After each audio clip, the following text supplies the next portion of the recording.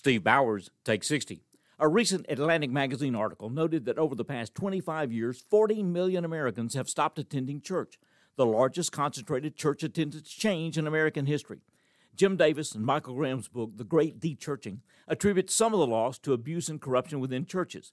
But more relevant, they say, the increasing emphasis on individualism. It's me, not us. Individual accomplishment, not community care. Life is no longer built around the house of worship.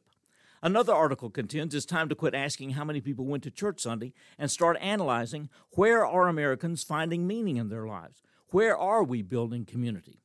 Our national stats reflect increasing loneliness, mental illness, increasing alcohol and drug dependency, and overdose deaths.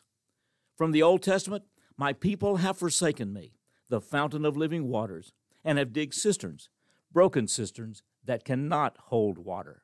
Steve Bowers, Take 60.